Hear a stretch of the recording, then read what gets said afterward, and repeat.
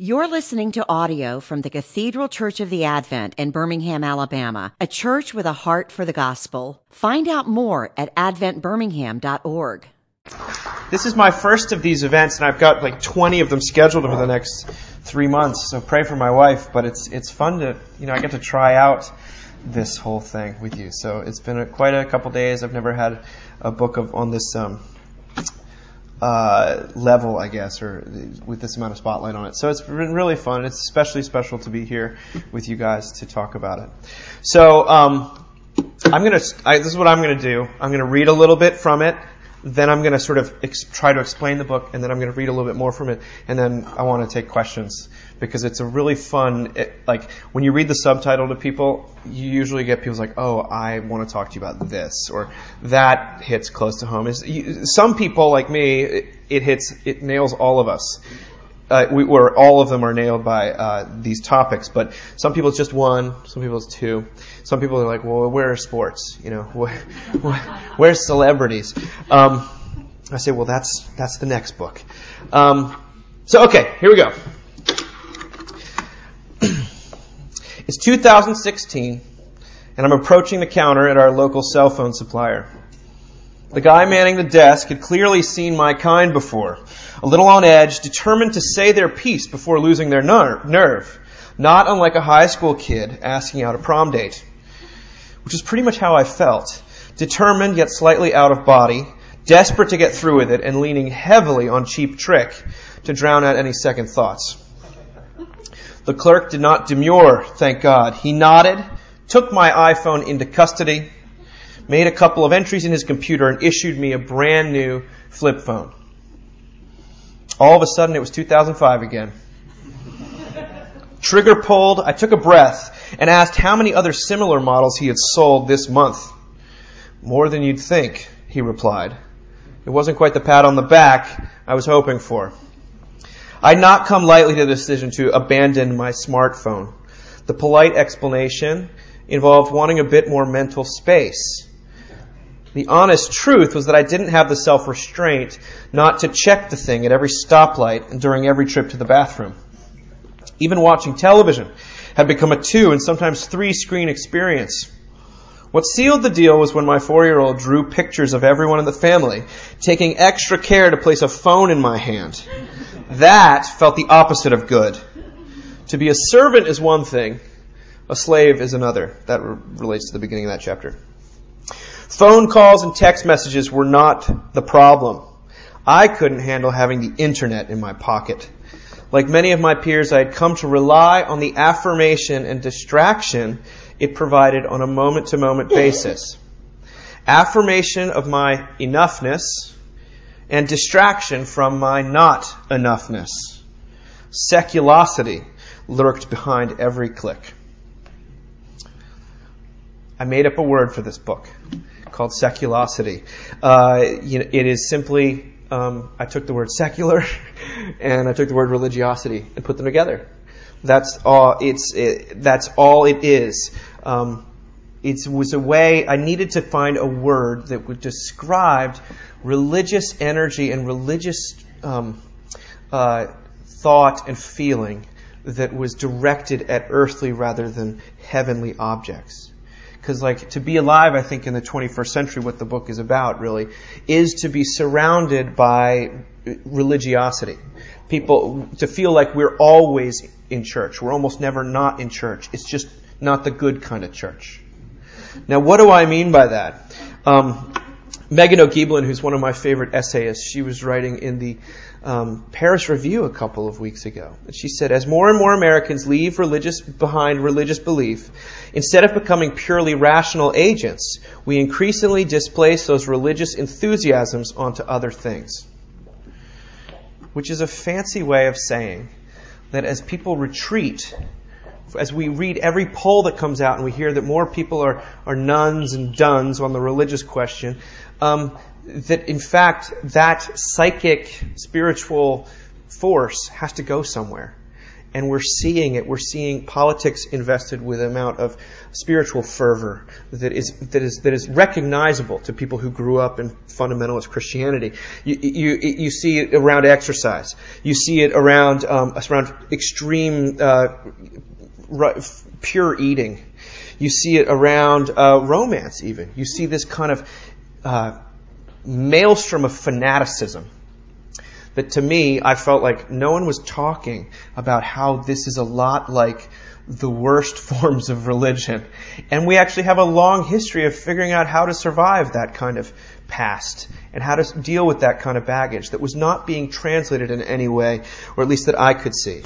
And so ultimately what I came up with was a book that includes my theory of why it is people today, myself included, why people seem to be increasingly anxious, lonely, and divided, and exhausted.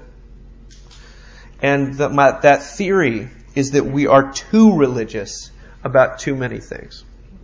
The spiritual crisis in the West is not that people are less and less religious, but that we're too religious about too many things. We may be sleeping in on Sunday mornings in greater numbers, but we've never been more pious. I think that's what it says on the back here. Religious observance hasn't faded with secularization. It's simply migrated. The marketplace in replacement religion is booming. So back up, though, because in order for any of this to make sense, and I'm really trying to address the world, not necessarily Christians, we have to figure out what it is we mean when we say the word religion. Because a lot of, if you've heard the various polling that more and more people think of themselves as spiritual but not religious, you get the sense that religious is like a kind of a dirty word, and maybe it's being rehabilitated a little bit recently. But what is it you mean when you don't tell me I'm religious? I'm not religious. My entire life is being defined about how I'm not religious, and now you're coming along and telling me. People don't like that, by the way. I think religion, at least for the purposes of this book, it's more than like a worldview. Your religion is what you lean on to tell you you're okay, that your life matters. Your religion is another name for the ladder that we spend our days climbing towards some dream of wholeness. Your religion is your preferred guilt management system. We have a lot of guilt, I think, and shame in our culture. Part of that has to do with the fact that technology has made it impossible to ever forget anything bad that we've done. So we're trying to figure out a way to shift this guilt and this shame onto things, and that becomes a religion. In other words, our religion, and this is I kind of make the distinction in the book between a capital R religion, which would be Christianity, Islam, Judaism, and small r religion, which is simply you're operating the justifying story of your life. I call it the justifying story of your life. So our religion is that which we rely on not just for meaning or hope or community, but enoughness. Now, it's kind of a hokey term, enoughness. I was wondering if I should use it because I'm really trying to talk about righteousness. I draw on a lot of social psychologists who say that one of the prime human drives seems to be for righteousness, of feeling like you're okay, feeling justified. That's a religious way of saying it, but we seem to be wired for some sort of we're constantly rationalizing things in order to feel like we're okay. I use enoughness as sort of a secular corollary for righteousness.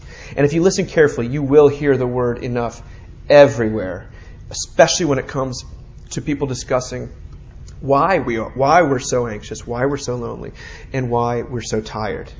You hear about people scrambling to be successful enough, happy enough, thin enough, wealthy enough, influential enough, desired enough, charitable enough, woke enough, holy enough, good enough. See, we believe instinctually that were we to reach some benchmark in our minds, or one that we've inherited, then value, vindication, and love would be ours. That if we got enough, we would be enough. But this is the wrinkle, and it's so well worn that it hardly bears mentioning. No matter how close we get or how much we achieve, we never arrive at enough. It's the great It's a great, Rockefeller quote. How much money is enough, Mr. Rockefeller? Just a little more. But that's so indicative of so many things. How much pleasure is enough? How much love is enough? Just a little more. So again, enough is simply what religious people would call righteous. And our lives attest that the threshold does not really exist, at least not where sinful human being and limited. I mean, sometimes when you use the word sinful with people that don't know what that means, or it just connotes shame, you just say, okay, just limited. That all right. You can go along with that. Instead, and I quote a British journalist who says, people today are suffering and dying under the torture of the fantasy self they're failing to become. That sort of explains all of social media. People are suffering and dying under the torture of the fantasy self they're failing to become. So again, why is it that we seem more fixated on righteousness than any time in recent memory? Well, at the risk of gross oversimplification, for centuries we relied on capital R religion to tell us we're okay. Clergy were the ones who revealed the shape of true righteousness. They're the ones who absolved you, and sort of how you might come to be associated with righteousness. Church provided us a place to go with our guilt and our shame. In its more perverted versions, it also became a place to generate more guilt and shame. But theoretically and ideally, and in as you could read it in the church documents, it was a place to go with your guilt and your shame. A local forgiveness person is how Stephen Paulson, who was here at the Advent earlier, talked about. That's what a clergy person is. They were your local forgiveness person, your hope dealer. But for more and more people in the modern world, church no longer feels like an advisable or available option. It's sort of indisputable that is, and I think that's only going to continue. It doesn't have anything to do with the fact that the gospel remains true in all times and all places, but this is simply what is happening. Canadian philosopher Charles Taylor, who some of his thought is, you hear that name, if the more you listen for it, you'll hear it around a lot. He predicted that the further we retreat from a shared religion, the more contenders would emerge to harness our spiritual energy. He called this the Nova effect, likening it to an explosion of religious pluralism.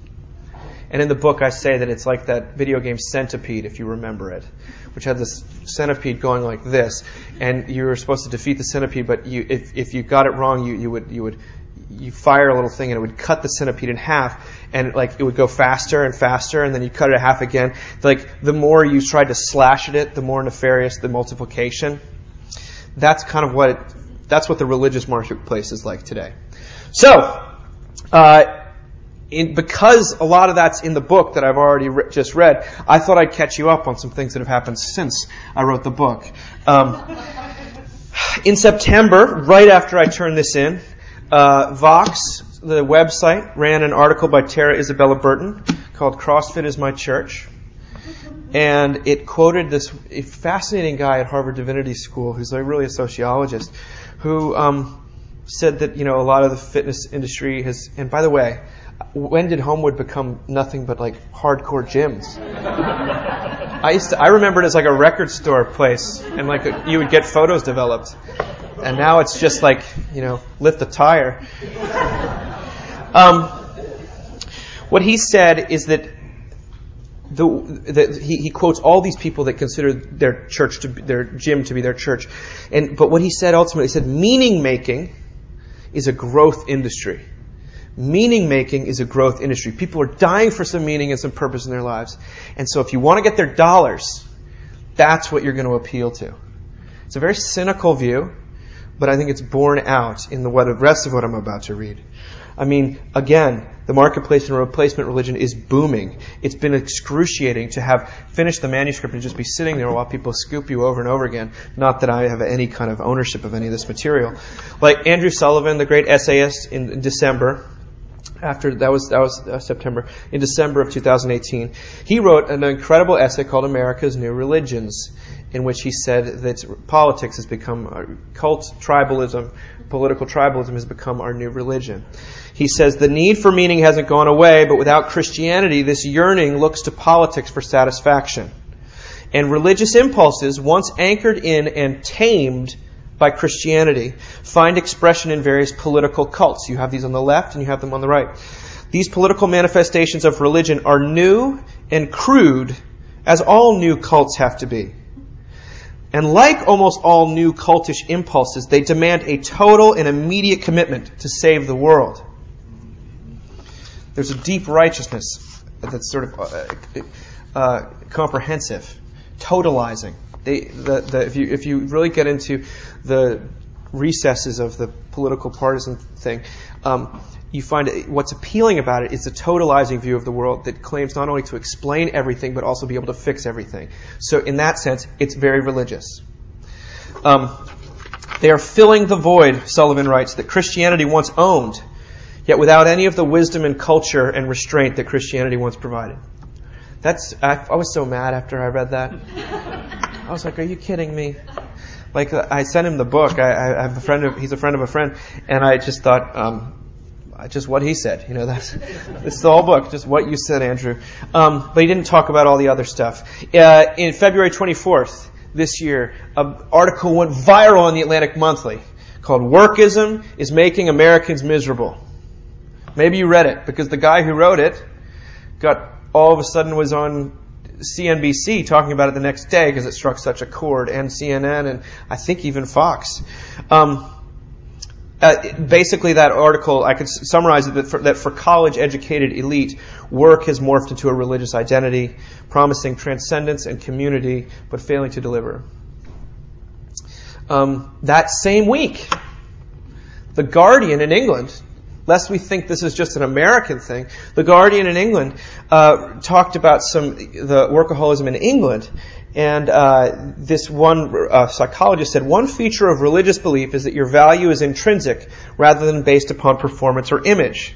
And as we move away from a religion-based society, young people are looking towards their careers to validate their sense of self. Now, we know this to be true. This is one reason why people keep jumping careers constantly. That also has to just do with the economy.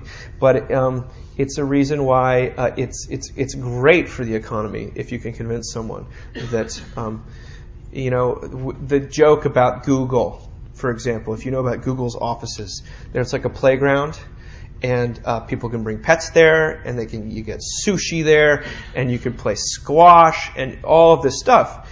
And you think, they've made the office into home, but they've actually made home into the office. That's the great trick. It's the magic trick. Then, of course, right in time for the book's release, thank God, we have the college admissions scandal that occurred out on the West Coast. And some of you saw it, I got to write in the Washington Post about it, and it was like perfect, teed up for the book. The college admissions scandal, which revealed that to more and more of us, the college admissions process represents the ultimate measure of personal and social value, or what we might call upper middle class righteousness. An acceptance letter to the right college constitutes a judgment of near religious significance, and not just for children, but for their parents, who are the ones with the stickers on the car. The kids actually don't have those stickers usually. This, I think, partly explains why someone would commit felonies to circumvent a university's front door. Actions like these reflect a society in which success, not goodness, has become our highest virtue. Maybe it always has been. But how else do you explain it? People they're after righteousness, and they're trying to protect their kids. They really want what's best for their kids, and they know that will ensure a lifetime of opportunity and prestige. But also, because as parents, I also talk about this, we're so overinvested in our children, partly because of technology, partly because of the changing social norms and reactions to baby boomers or something. But it was where we end and our kids begin is much blurrier. So where your child goes to school is a judgment on you. Make no mistake. Any scheme where salvation is reserved for those with the most impeccable track records is a religious scheme.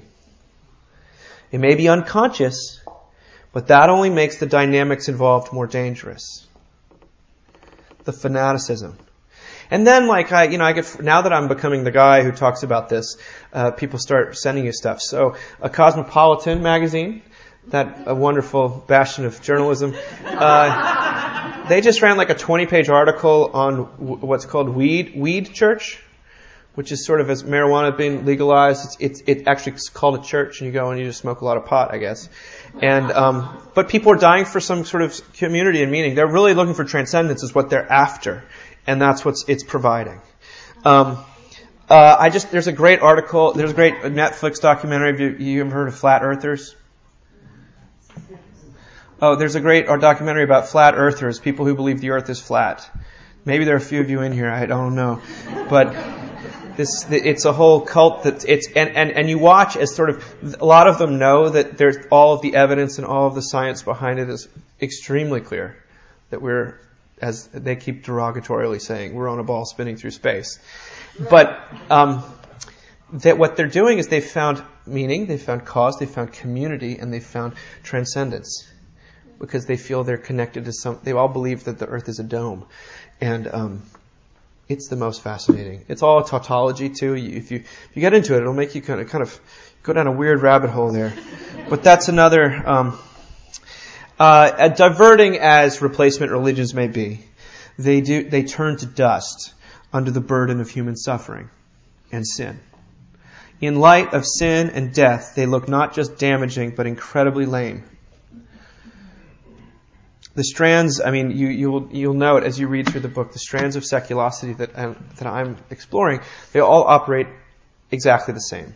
They're all what we would call religions of law. If you do enough, you will be enough. If you reach this standard of righteousness, you will receive love. You will receive validation. They all, they succeed in the short term because they appeal to our yearning for control. But they run out of steam eventually when confronted with the reality of human conflictedness. The fact that you can tell someone what they should do, and they will know what they should do, and they just don't do it.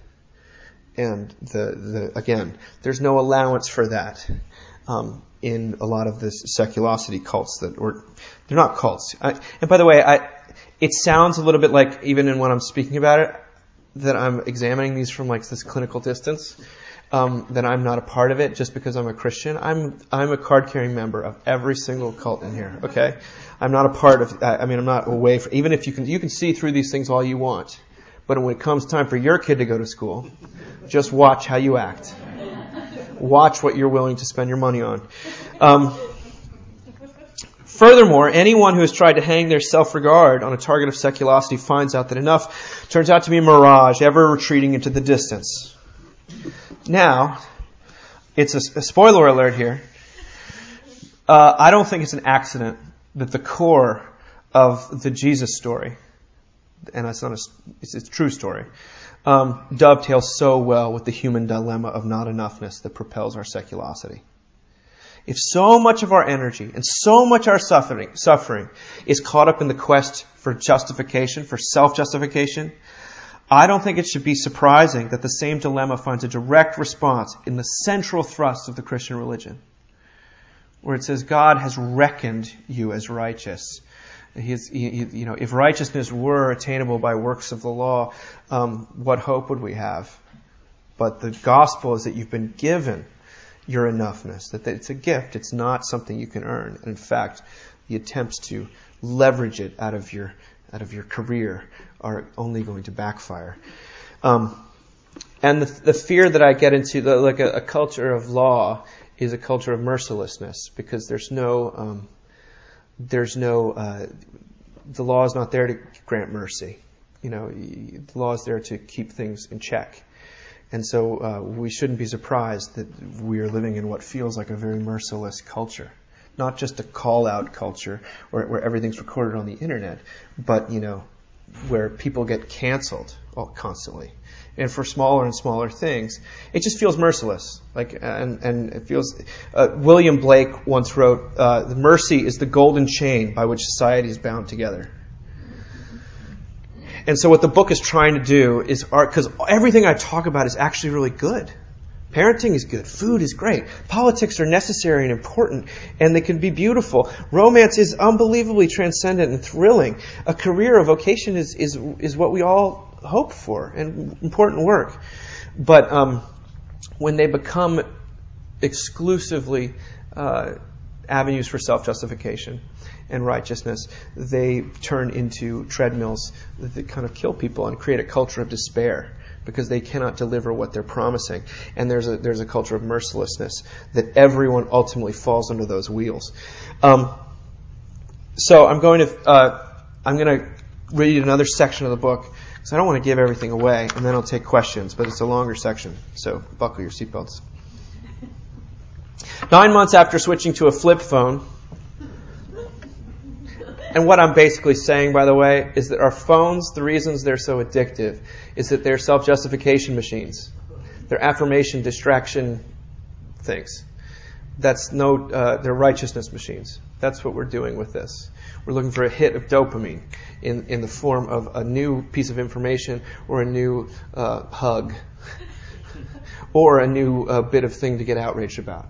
We're looking for some sort of emotional response there. 9 months after switching to a flip phone, I went back to a smart one. What got me in the end wasn't the web itself, but music and texts. They were the rationalization in any case. I realized about a month into the experiment that I wasn't willing to live in a world where music wasn't mobile. Walkmans and Discmans. I don't know, you can't call them Discmen, can you? Discmans? That's what the editor made me call them Discmans. I thought it was Discmen, but somewhere there's like an authority on this sort of thing. Walkmans and Discmans were faithful companions long before cell phones entered the picture. I can't and don't want to imagine traveling without a soundtrack. The last straw was when the CD player in my car broke, leaving the auxiliary cable my only option for tunes. It was as though the Lord Himself had granted me plausible deniability. Thus, like a bad illustration of Romans 7, I started carrying around my decommissioned iPhone in the pocket, not occupied by the flip phone. It looked as ridiculous as it sounds, a fact that my colleagues and loved ones wasted no time in bringing to my attention. Do you get what I'm saying? I'm carrying the phone calls, I got the flip phone. For music, and whenever I'm on Wi-Fi, I've got this other phone. And people are like, what are you doing? It's almost worse than what you were doing before. Texts were the other reason. Call me naive, but I hadn't realized how much I and everyone in my vicinity had come to rely on text messaging to communicate. The flip phone could accomplish a basic message, sure, and the extra taps weren't the end of the world. Do you remember that? It's really irritating. They usually made people laugh, though. Still, pretty much all non-essential texting was eliminated, and what texting I did do became extraordinarily economical. This wouldn't have been a problem even 2 years beforehand in 2014. But now it gave off the impression of impatience and even rudeness. People would ask me if I was okay, if I was upset about something, why I hadn't responded to their message, and in parentheses, because I was about to see you. I found myself making excuses for my less than effervescent text etiquette. Not exactly the most endearing position when you've just met someone. Basically, my relationships began to suffer. Like a vegan on the 4th of July, I was the guy you had to plan around.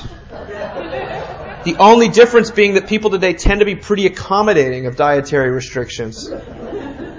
But that address or picture you're trying to send me, would you mind emailing it to me instead?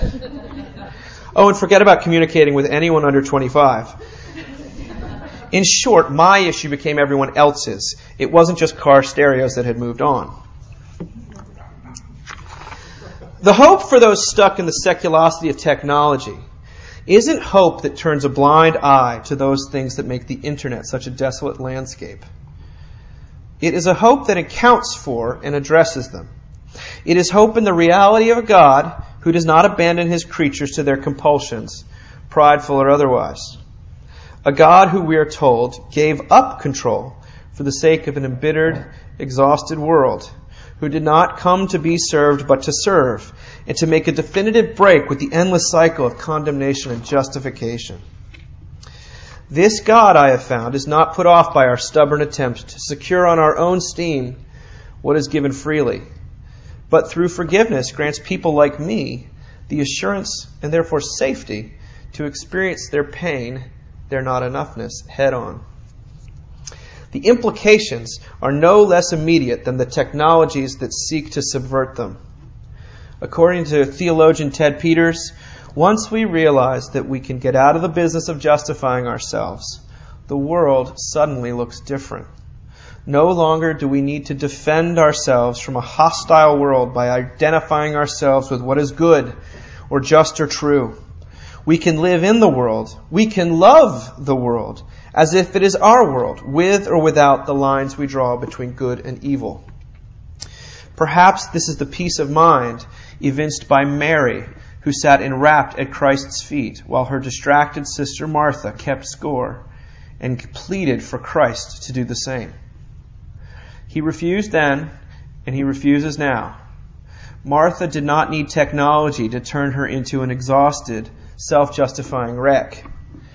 Yet her failure to surrender control did not disqualify her from the one thing needful, thank God. In fact, it formed the doorway through which Christ reached out to her. Who knows? To the extent that distraction is killing us, and we are too distracted to notice, it may be bringing us into contact with the divine in a way that no amount of carefully chosen, quietly contemplated words can. Because the God who dwells in silence does not exist independent of the noise, nor is he waiting for you and me to calm our own storms. Miraculous as it may sound, I've heard he even has a predilection for hopeless rationalizers and their hypocritical friends. I read it online, so it has to be true. That's the end of that section. One of the real threads of the book is the thread of death and resurrection. And that a lot of these, I think I write somewhere, to be alive in the 21st century is to sort of wonder how much longer you can keep this up. And to feel like surely the wheels are coming off the bus soon. And they do come off. And people have freak out. And all sorts of things happen. And hopefully we don't go to jail. But I see that the hope is found in that death rather than around it. Like God usually dwells in the defeat and we believe in a Savior. We believe in the God who rescues those who are their own worst enemies. And so the book is a deeply hopeful book. It's actually world affirming because it's not an alarm. It's an alarmist manifesto about what it feels like to feel like you're in a bad church nonstop. But it also is because of this. I think we are being brought to our knees in a collective nervous breakdown, which is ultimately where God does and has and will meet us. So that's the end of my presentation.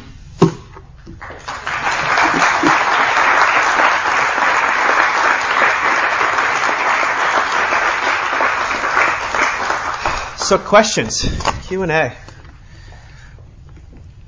Yes? I'm interested in, I heard you say today you have an 8-year-old, 6-year-old, and 2-year-old, and I'm sort of in the middle of the grandparenting thing, so I understand that. So all this is put on these little children. This whole book is put on these little children to be enough at age 4, 6, and 8. So what do you do? I was reading today about tutors in New York City, that get paid $375 an hour to tutor 4-year-olds to get into preschool. Do you guys read that article?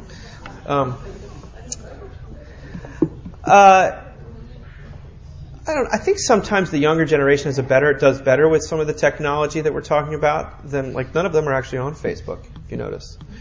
I don't know. I think parents are still trying to love their children well. And there have been ways in which parents haven't loved their children well in the past that have been different. But to the age of performancism where everything is curated and displayed constantly is, I think, maybe we're coming to a place where people just accept that everything on Instagram is a lie. I don't know. Maybe younger kids will develop a thicker skin. Or maybe we'll all just be incredibly medicated. And I think that's actually probably where we're going.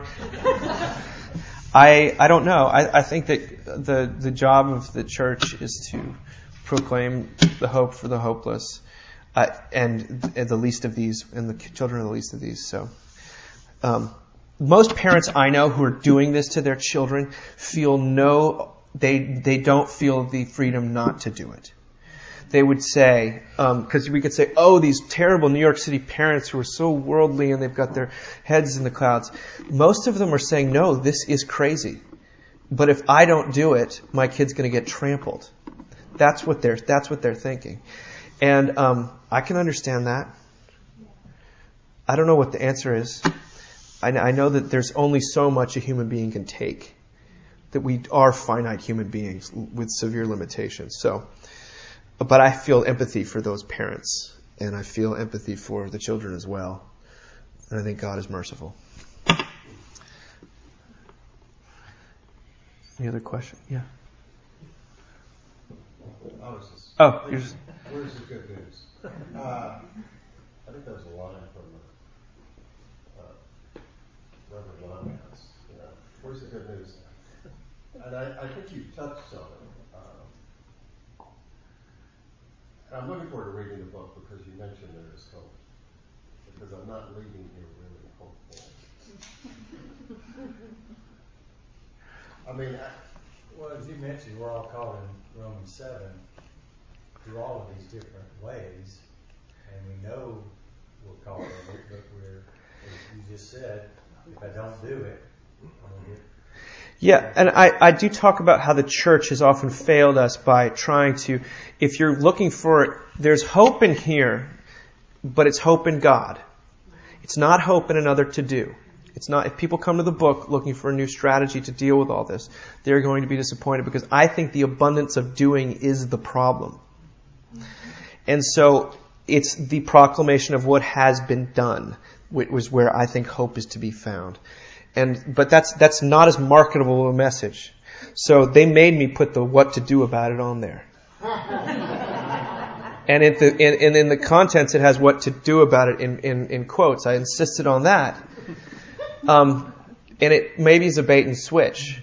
But what I'm talking about is, yes, I do think there are ways to approximate a religion of grace for people who will never step foot in a church. I think a great therapist can be a total advocate in a wonderful way, but you're still paying that person. And if you have to pay someone to be your friend, at the end of the day, it's a little different than someone who actually wants to be your friend. There are other ways. I think there's a lot to learn from mindfulness techniques. I think there's a lot to learn from all sorts of things. But ultimately the hope is in the God who delivers, not in a new system to adopt, which is a more existential solution, I guess, but it's a real one. Our generation has grown up knowing both. I have the benefit of knowing what life is. You talk about the Walkman. I remember those days. Yeah. The children growing up today don't have that experience. That's sort of where I am lost, is in the generation that's your kids. You see where's that change going to really come? I do believe in God. I do believe in God in its control. But the behavior change, where is it? You can't get the horse back in the barn. It's sort of... But every time we've thought that it was the end of history, it hasn't quite turned out to be that way. So, I'm just technology is interesting. Yeah, so that's and I'm talking about the technology chapter. I think, I guess I didn't mean for it to sound so dark. When I wrote it, it felt really hopeful. Yeah. So you're saying the hope is that it's God who surprises us and wakes us up in the middle of the storm. Our distraction and stuff is not a stumbling block that He can't hit us. He actually uses that and grabs us. Our kids are knee deep in the screen, and He can use that to be a savior. Absolutely. It's the whole idea of we're desperate for a savior instead of another 12-step program. That puts it beautifully. Though I do say really nice things about AA in here. Yeah. The moment you spoke, I felt very hopeful because I heard from a family and a person who I respect deeply for their intellectualism and their understanding not only of Christianity, but of the society we live in and have to cope with every day. I felt less lonely.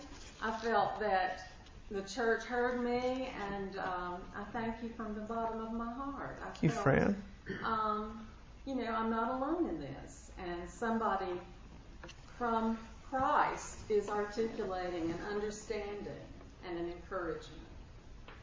I think it's a lens that if you look at what people are doing and when they're acting strangely or in ways that you don't like or understand, if you can think about it as what's the righteousness that's at work in this person? What's the enoughness that's actually fueling this? I'm not really trying to talk in terms of idolatry. I'm talking about, because I don't think we're actually worshiping our children. I don't think we're actually worshiping our romance, maybe a little bit, but we're not worshiping our job. What we're worshiping is the way that our job, we think that it's going to make us feel, which is enough, which is righteous.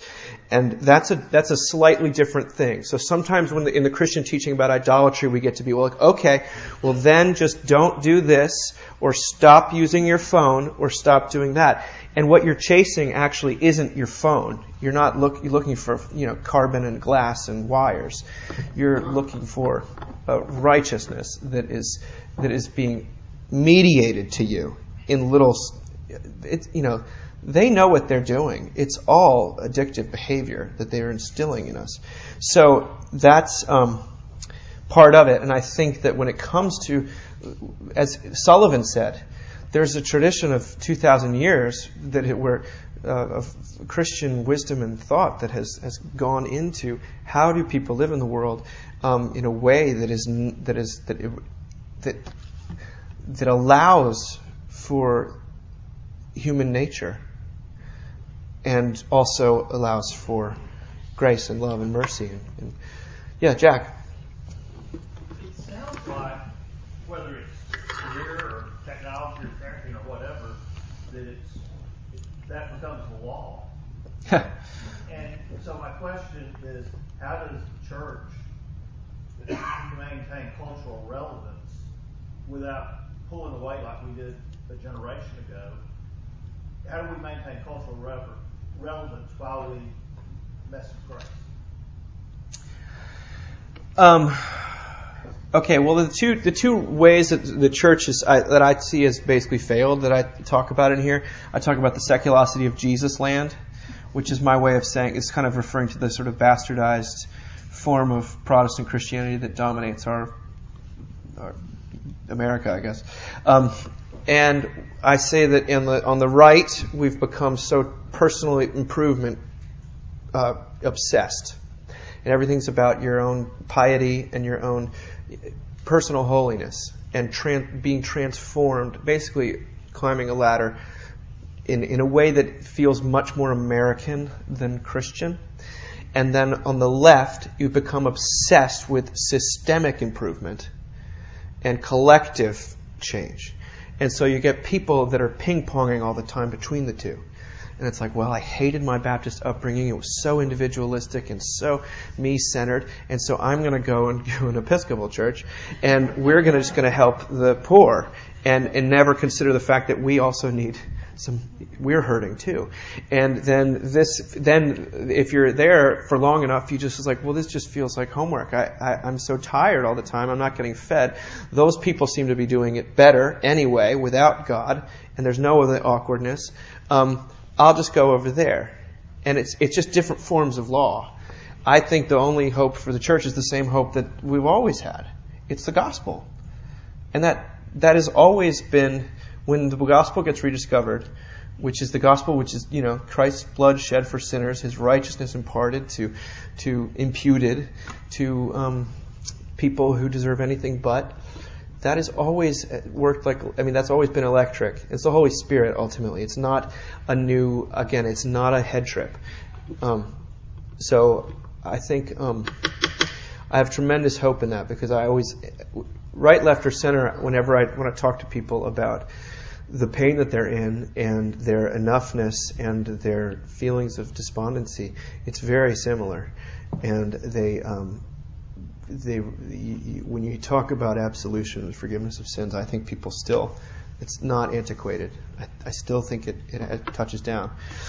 And places that do it well, I happen to be a person that thinks you have to start with the individual, and that community develops out of people that are a bunch of forgiven sinners. If you put the community thing first, it becomes it falls apart. It's like, I take AA as one of my great examples here, because you have a bunch of people who sort of come to the end of themselves. They're constantly it's a very dark view of human nature. They're constantly reminding each other of their sin and their limitation, and yet it creates this community of intense vulnerability and togetherness and healing without the injunction to do it. I think so. There's real hope. I mean, there's real hope and transformation too. It's just not as such. Yes, Craig. No, I appreciate you mentioned earlier, and I'm notoriously short on answers, but you mentioned death and resurrection. And I think regardless, seculosity, the human condition, again and again, we come back to the only hope is in death and resurrection. And life inevitably, through all of its various avenues, forces us into what alone is our only hope, death and resurrection. The fact that Jesus has spoken a greater final word than all of our various efforts at being enough or being sufficient or developing mastery or whatever it might be. Again and again, that death and resurrection. There was a great Robert Capon, one of his books, and I remember this, talking about in the church. He said, we basically suffered under forceful pulpiteers, he writes. He said, what the church needs are good gospel pot rattlers who can serve out a steady diet of death and resurrection. And I think that's, we as individuals need a good steady diet of death and resurrection if we're going to have hope and find hope. That's beautifully said.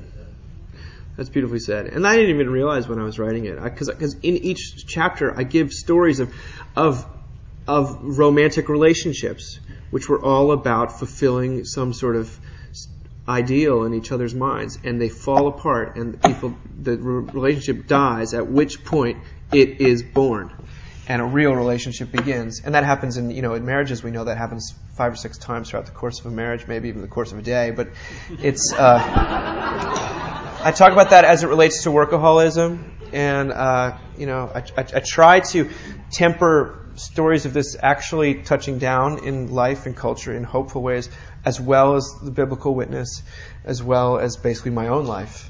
He pushed me, or my editor really pushed me to share myself, which is not my go-to. I mean, my dad was much more open about his own life, but I do talk about my own marriage in here and how that worked. Mockingbird itself, just about it died. At one point, I was very much looking for other jobs. And at that point, God said, "Okay, now we can begin." I was like, "Thank you, Lord.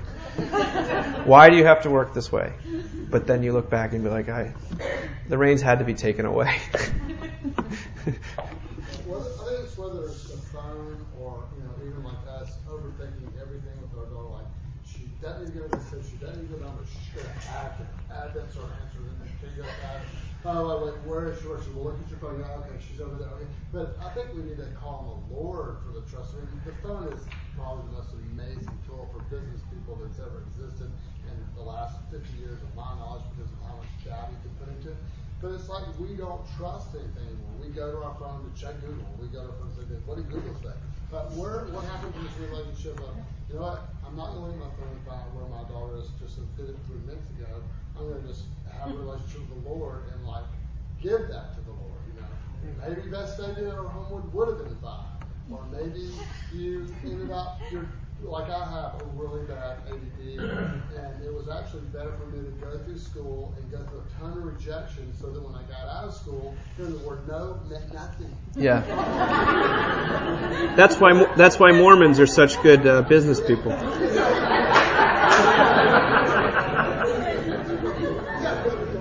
it's true. I think that that's what we get to rely on things, whatever the thing is, the car, the sword. We need to be more reliant on the Lord.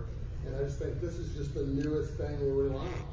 It's so interesting that, like, I was talking to someone today who's gotten really into cycling. A lot of men my age get really into cycling. And I was like, why is that? It's because, like, men need a project, and they need to be going someplace together. I think they like gear. But I think it's really it's the same reason why in that CrossFit article I referenced, one of the things that's consistently mentioned by people who love CrossFit is that it's an hour without your phone where you're just doing one thing, and you're not, and like that's one of the reasons I love church, because and I hear that, and talk about this in here. One of the consistent refrains I hear from people that could never articulate a theological thought in their life, but they say, I love coming to church because I can sort of just receive. And there's silence. And it's okay for me to just not have to do anything. And given our own, unless we're sort of forced to do that, we don't do it. Unless we're on a bicycle, and heading one way, But I thought that was interesting insight as it relates to phones. Yes? Now that the book's published, is there a chapter you wish you had added? Well, it does feel shorter than I wanted it to be. But I was told that we were going for accessible. But is there something you wish, I wish I'd been able to get that in there? There was nothing that I thought I could write about honestly that was not in there. There's plenty of things I see out there that I could have. I mean, the two biggest ones I think are sports and celebrity. I think those are both secular religions that are, there's a lot of scapegoating involved in both of those. There's a lot of sacrificial systems at work, and there's a lot of salvation. But I don't know enough about them. I wouldn't sound as smart. You could probably go into the way people are starting to think about certain forms of science. Scientism. I was just reading something by another Nobel Prize winning scientist who's this idea that science can tell us everything about the world is a fundamentally non-scientific idea. And it's the mark of a bad scientist to say that. And I was like, well, that's interesting. He's like, that's what we call scientism. It wasn't just some, nut job saying the scientists are evil. It was people within that field. That would be interesting to do. The politics section was something I felt I had to write, but it was hard to write without sort of threading a needle. But no, nothing else. We'll see how it would be interesting to see. One of the things I'm fascinated in writing about this is to see what other people say. It's like, oh, Dave, you missed this one. You missed this one. That's what I like about the mocking cast, because the three of y'all are talking about the same subjects, but from different points of view, and the honesty that inevitably somebody exposes themselves in those discussions. Thanks, David. That's our podcast that Mockingbird does. Yeah. Any other questions? Why don't I sign some books? All right? Thanks for listening. You've been listening to audio from the Cathedral Church of the Advent. If you live in Birmingham or find yourself visiting, we hope you'll join us for one of our Sunday services. Find out more at adventbirmingham.org.